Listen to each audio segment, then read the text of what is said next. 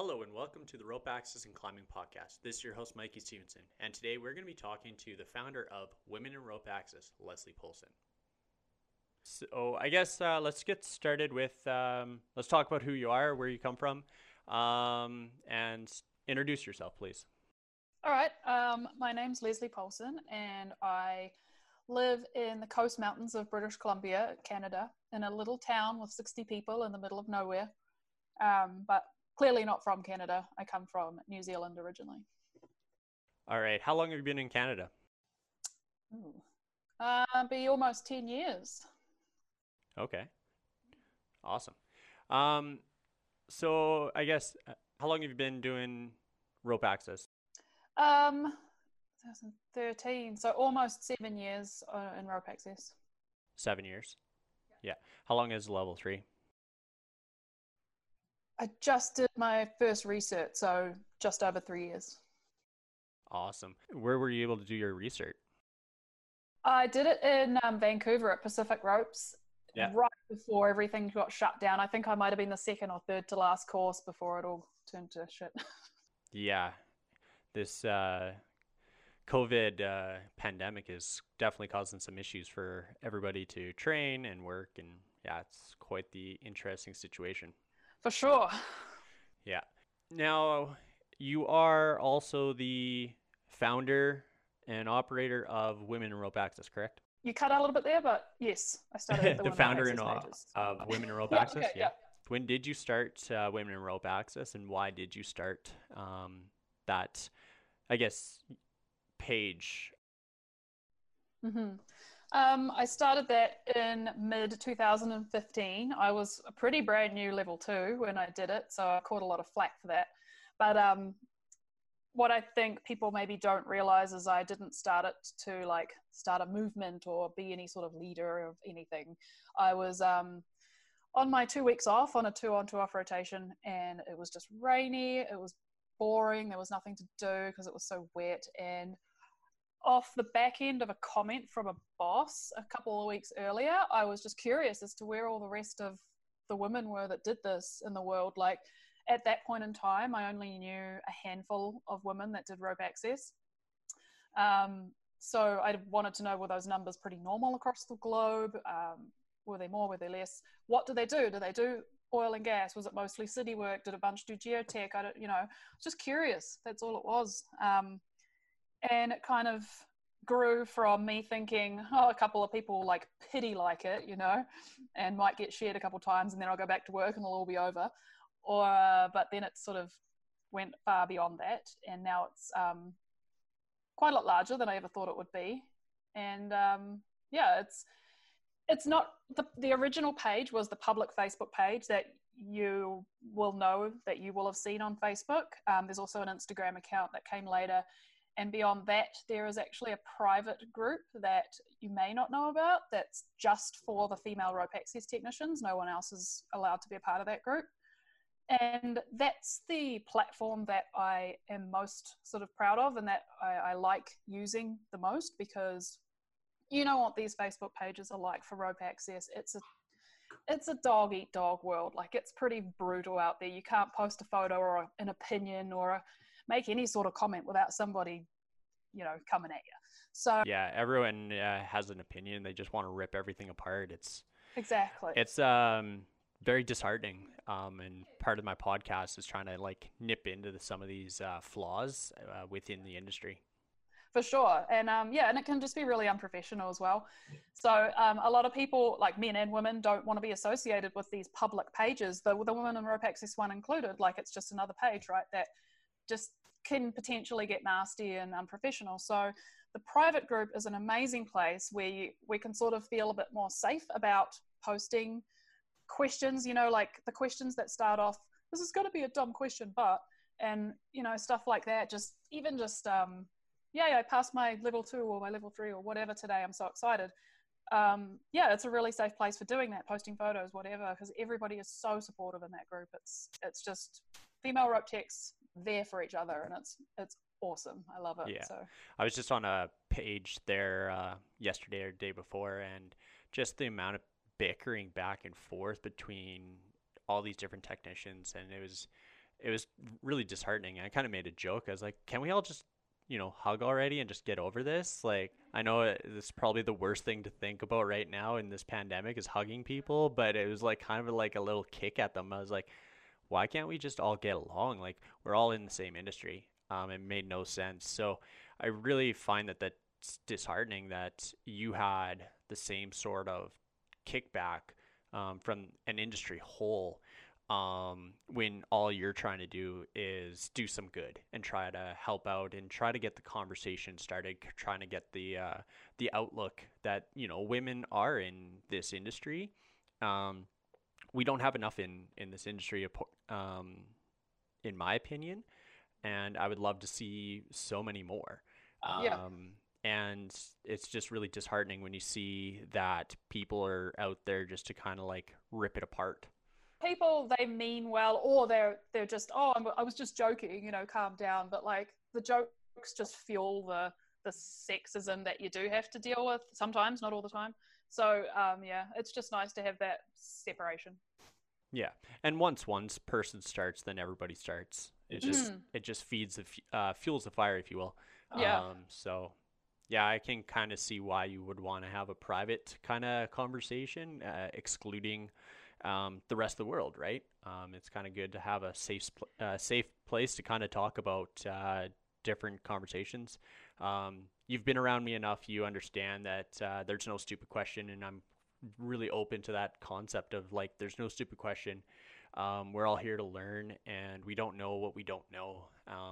And in a teaching environment, that's huge, because if there's one individual in a class of two, or a class of 8 people, it's really powerful, because that one person may ask the question that other people are wondering but are intimidated because of that factor, that it may be a stupid question, and it's really good to see that people do stand up and ask that question. So Totally. And I had instances on that public page, when it was the only thing that we had at that time, where, a woman would come on and go like, I desperately need to find a pair of work pants that work under a harness. And of course, people start chiming in, oh, of course they're talking about clothes, it's just like, cut it out. yeah, absolutely. Female bodies are not built like male bodies, and majority, I would say probably all rope access manufacturers, manufacture harnesses based on the dimensions of a male body, not a female body. There may be one harness or 2 harnesses out there that you know of, I don't know, that are actually designed for the female body, and like, that would be amazing, because you're not made like females don't have the same curvatures as the males. So As the males? yes, males. Yes. Yeah, for sure. Males are more like squares, not curvatures. Oh, totally. Yeah. And I mean, I haven't found the harness yet that's designed for women, but hey, when that happens, let me know. Cause... Yeah, absolutely. Maybe we can start something. Yeah. Awesome. Now, I understand you've written an article on this topic of women in rope access. I feel that there's definitely 2 sides to a story. And I'm sure that there's lots of people that kind of looked at it as like, oh, you're just like looking for a cry out or whatever. And then there's other people that are a little bit more open-minded. They're like, hey, this is awesome. There's actually conversation about this. So when you wrote this article, you had a perspective. You were a level 2 at that time. I don't know how many months into your level 2 at that time. Has your perspective changed since the article you wrote? Not just as a level 2 and just because of the time difference between now and then, but also as a level 3. Yeah. I had forgotten that I'd written that article. I made the Facebook page, and then somebody approached me and said, would you like to write an article? And I was like, hey, why not? He was offering to pay me in gear. So I was like, yeah. Winning. Who doesn't like gear, honestly? Right. So I wrote it, and he asked for something from a woman's perspective. And looking back and now reading it again, I wrote it like, this is how all women get, have an experience. And it was just so badly worded in that respect. Like, that was my experience at the time.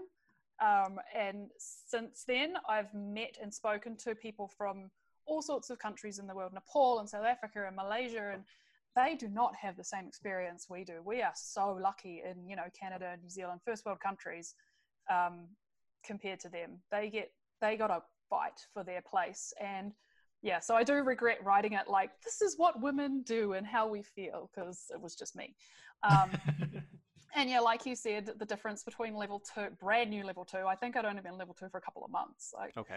And at that time, everything I wrote was true. It was very, I felt like if you just worked really hard, harder than most maybe, you got on with people and you didn't take shit from dirtbags, you'd get the respect you deserved, and you'd get brought on jobs, and everything was all good. Everything was golden, and that's how it was for me. Then I got my level 3, and I don't want it to sound all doom and gloom once you get your level 3. For the most part, it's amazing. Like 95% of the time, I have absolutely no problem. But, there's always a couple of people that maybe spoil it for the rest. Like I've had an instance where I was just getting attitude and no respect and from a certain guy. And long story short, he was transferred to another crew because of it. And then a few that level 3, a male came to me and said, like, this was just going through a major divorce with his wife. He hates all women right now. I really wouldn't take it personally. So, there's things like that that's not okay. I mean, it's a sucky situation, crappy behavior, but there's nothing you can do about it. It just is what it is. And one day maybe we'll get past it, but at this point in time, that's what it is. And so I hadn't had those experiences before as a level 2. So now, my perspective has changed a little bit. It's a bit more challenging being in charge. Fewer people want to be told what to do by a woman than just work alongside them. So, like I said, 95% of the time, absolutely fine. But here or there's a few bumps. Right. All right. So that's good. I guess just like anything, you are going to encounter, hurdles along any career path. Now, on that, as a female, a smaller female, even not even, a larger female, but a smaller female, on that perspective of a level 3 and being in that position, do you find that you have to look at jobs differently? Because you did mention in the article that, some things you have to work a little bit harder or make more mechanical advantage. Do you look at being a level 3 in the field the same way, where you have to kind of look at things slightly different, like based on your crew?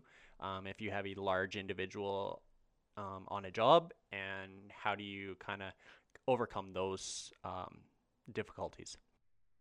Yeah, definitely. Just like in the training center where you've got to adapt, same as in the field. I mean, now everything you aim to rig everything for lower or for rescue anyway, so it's pretty much not all that difficult to deviate for my size and capabilities or whatever.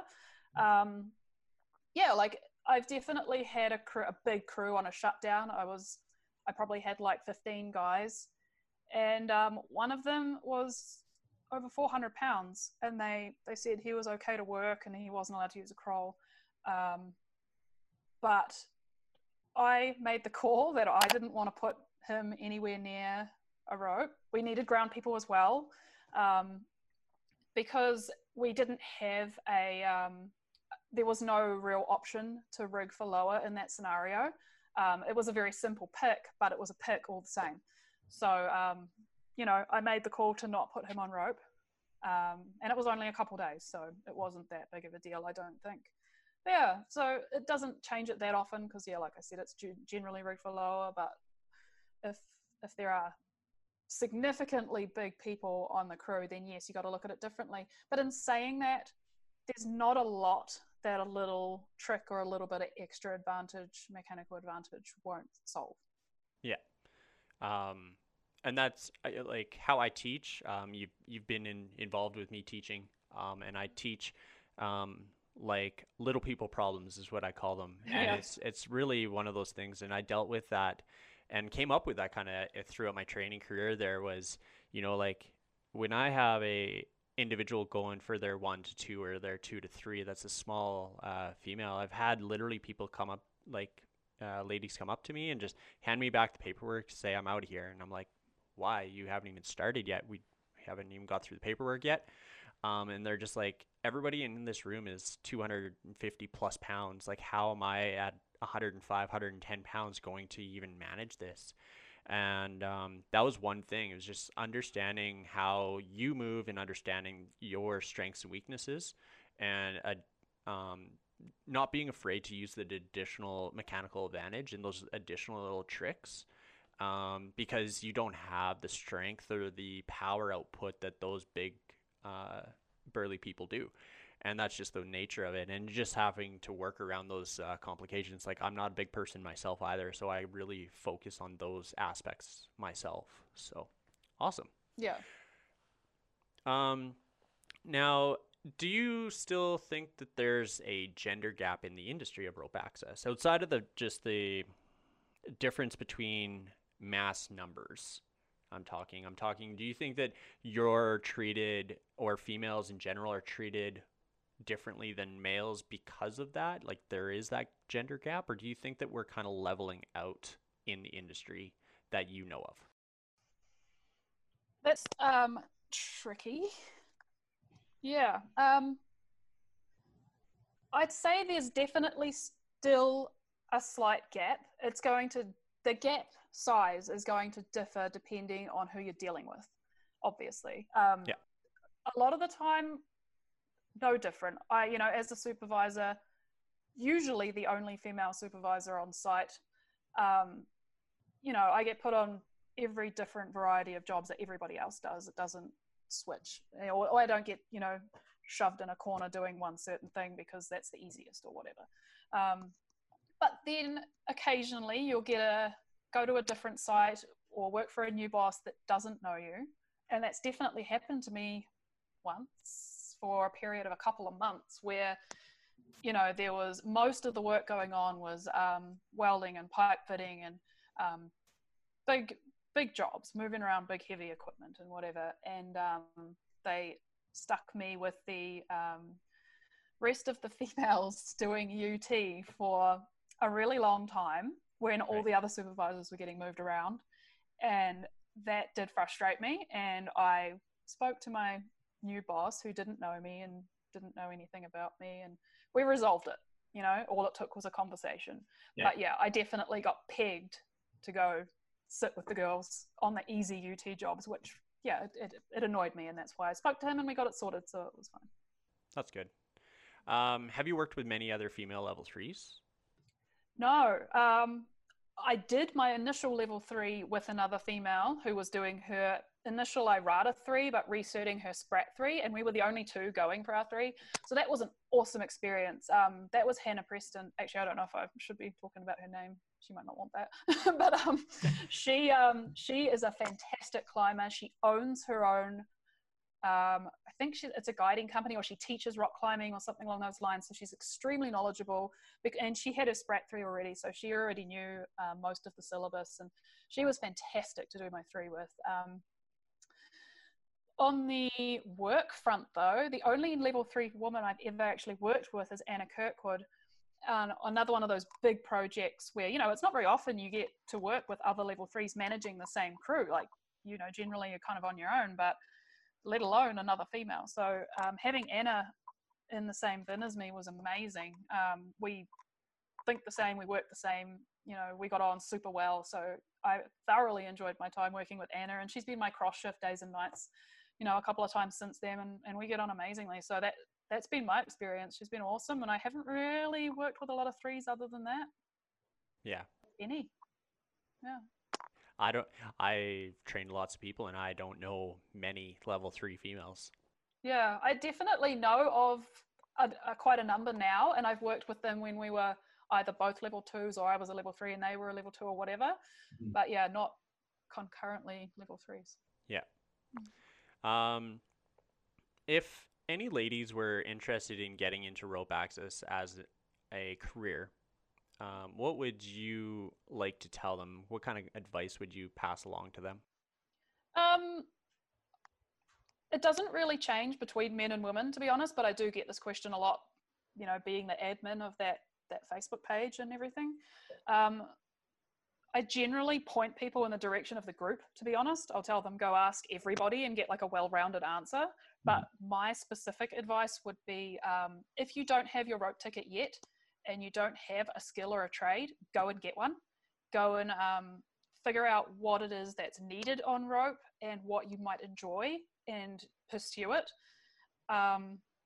Because once you get your rope access ticket, as probably a lot of us know, if you're just a climber, and then you try and get a welding apprenticeship or an electrical apprenticeship, it's really hard to get hours once you're already a rope tech working for a rope access company, and it's really hard to get hours in varied tasks. Maybe an electrician does a ton of heat trace but nothing else on rope.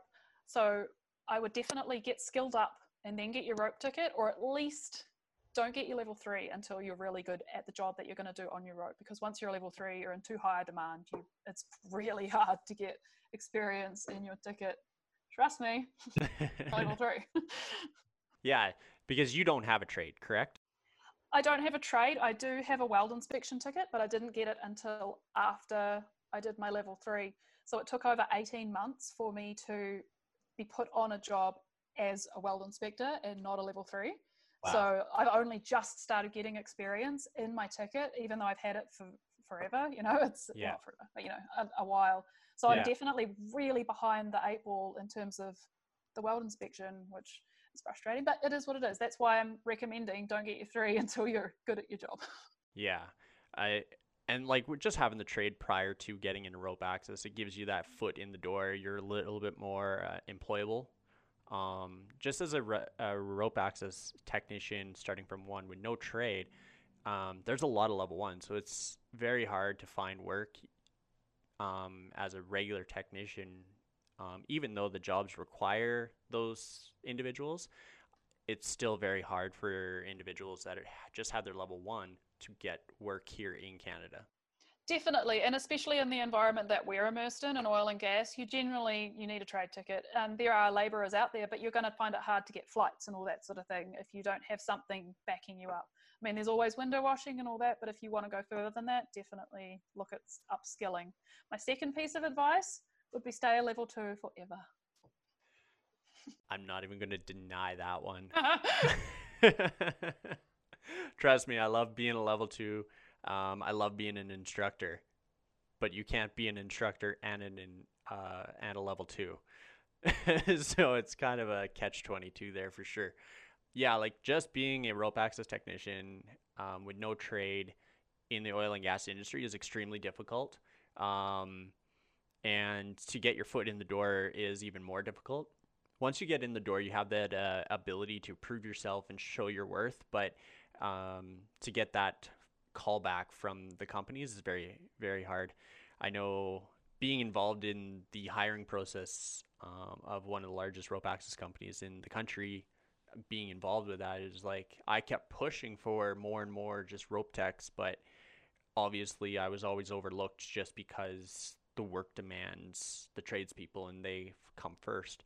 Now, outside of that, we have window washing, we have geo work, and so many different areas of work that those technicians can thrive extremely well. But then you're going to have to go up through level 1, level 2, and get your level 3, and become a valuable level 3 to get called into those oil and gas jobs, because that certification is required in the oil and gas industry if you don't have a trade. But to get work prior to that is very, very hard.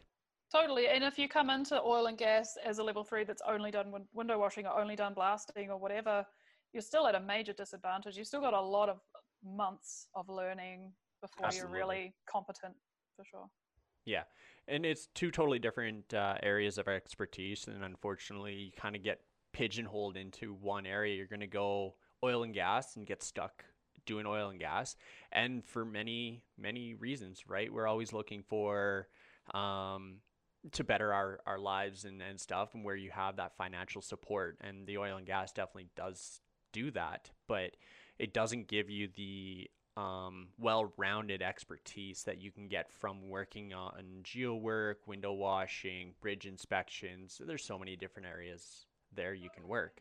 To people who already have their ticket and they're not necessarily asking advice, the advice I would give them would be to go and do something else. If it's viable for you, go and try something else that's completely the opposite of what you're doing right now on rope, because there's nothing more valuable than a level 3 that's got the wide range of experience on rope, for sure. Yeah, and myself included, I have hard time picking up jobs that are not oil and gas.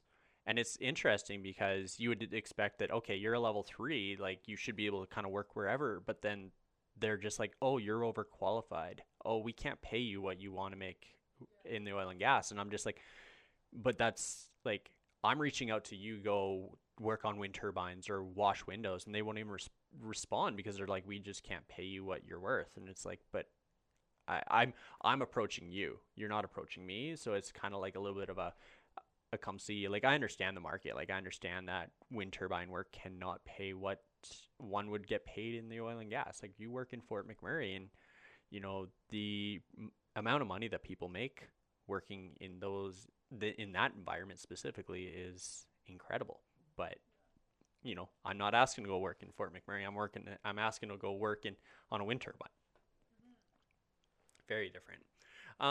Lastly here, before we get going, do you think that there should be more female instructors in rope access? If so, and not trying to be biased or anything, why do you think that women rope access instructors would be valuable? I think there should be more women instructors for sure.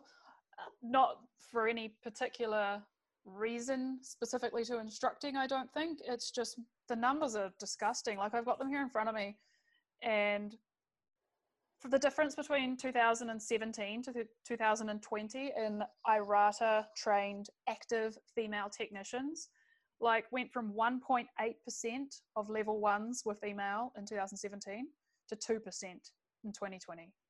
For level 2s, 1.1% to 1.3%. For level 3s, 0.6% to 0.7%. Like, these are ridiculously shitty numbers. And then for instructors, I never had data in 2017, but there are only 8 IRATA instructors in the world right now, but they make up 2.19% of the instructing population. So there's actually more instructors per capita female than in any other level, which blows my mind. But it's still a crappy number, don't get me wrong. Absolutely.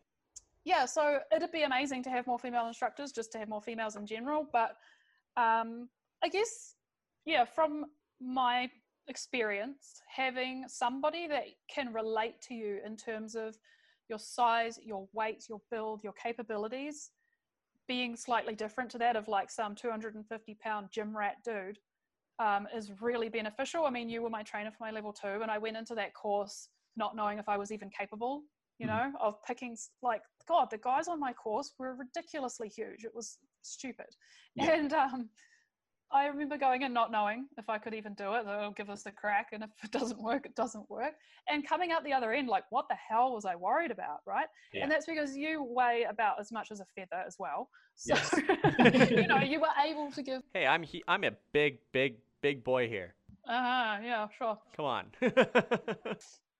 Yeah, so, like, you know, you were able to give me that guidance that I needed to overcome the bullshit thought process, as well as just the physical hurdles. So, you know, going forward from that, I really valued that. And I've heard other people have had experiences where they've had a male trainer, and he's just not been able to see it from that perspective because he has never had that issue, you know, himself. Like, it's pretty easy to set up a counterbalance when you weigh the same as or more than the other guy, but when you weigh half as much, it becomes significantly more different. So yes, having somebody who can empathize and instantly guide you through everything you need to be guided through because they've had to deal with it themselves, so beneficial. Absolutely. Like, you don't have the strength. I can now, when you did your initial level 3, you had that other individual that was currently a Sprat 3 going for conversion, and then you had your research. Now you've already been through the process, so you already kind of already have your little tricks and kind of have your own way of doing the maneuvers, but that definitely helps out with just having someone that's relatable to, and then can empathize on the fact that you don't have the same strength. And like I've worked with a couple of instructors that just look at the smaller people and they're just like, just pull harder, just do it.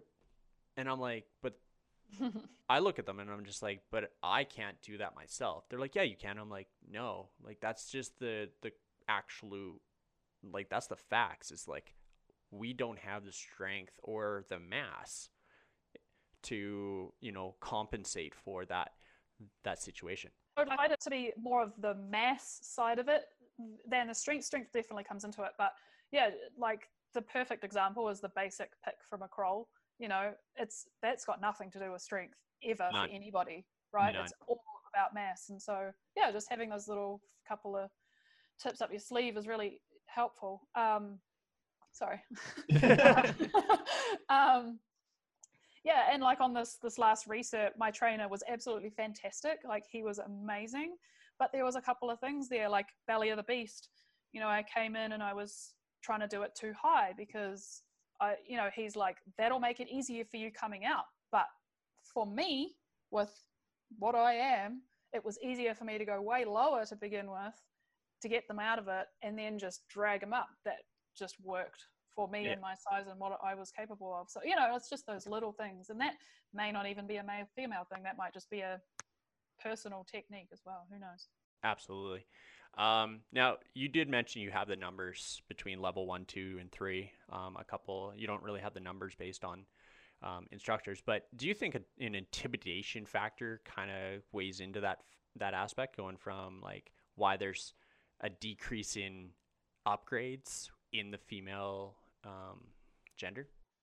I have been looking at these numbers for a while, wondering the same thing. There was actually a really interesting conversation on this exact topic a month or two ago in the private group. And what it came down to is, yes, there's potentially an intimidation factor. Like I said, coming into my level 2, I was, didn't know if I could do it, which sounds, now I feel ridiculous even saying that. But, back then, it's quite intimidating.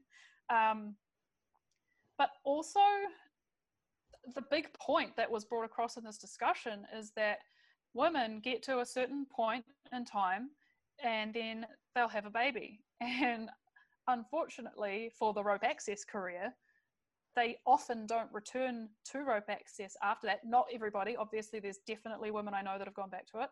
But oftentimes being in rope access involves travel, and that just becomes too hard basket with the child, So we sort of maybe in the end put it down to potentially it being having a family. But, I really don't know. It's really quite sad, those level 3 numbers. Yes. Yeah, I was shocked myself that was the growth percentage myself. Like, it's disheartening, really.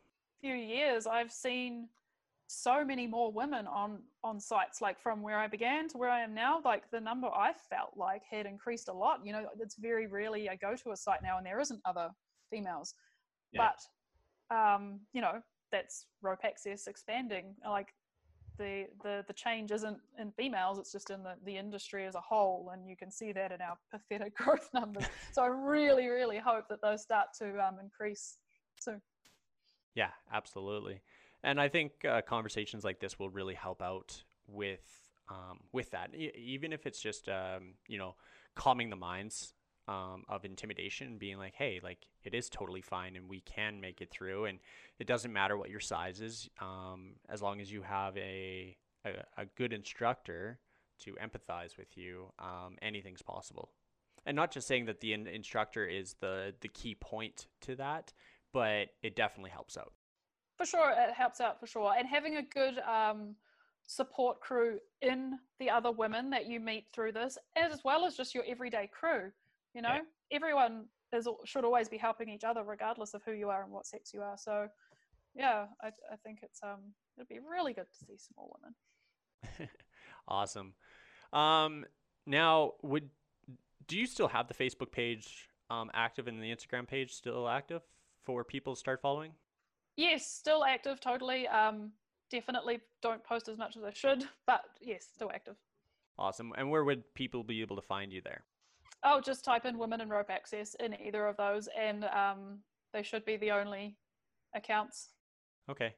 Awesome. Well, thank you for your time, and it was a pleasure chatting with you and catching up.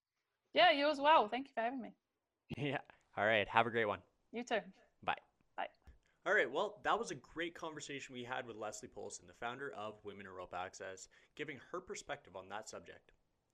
It's kind of an interesting conversation because really there aren't a lot of females in this industry.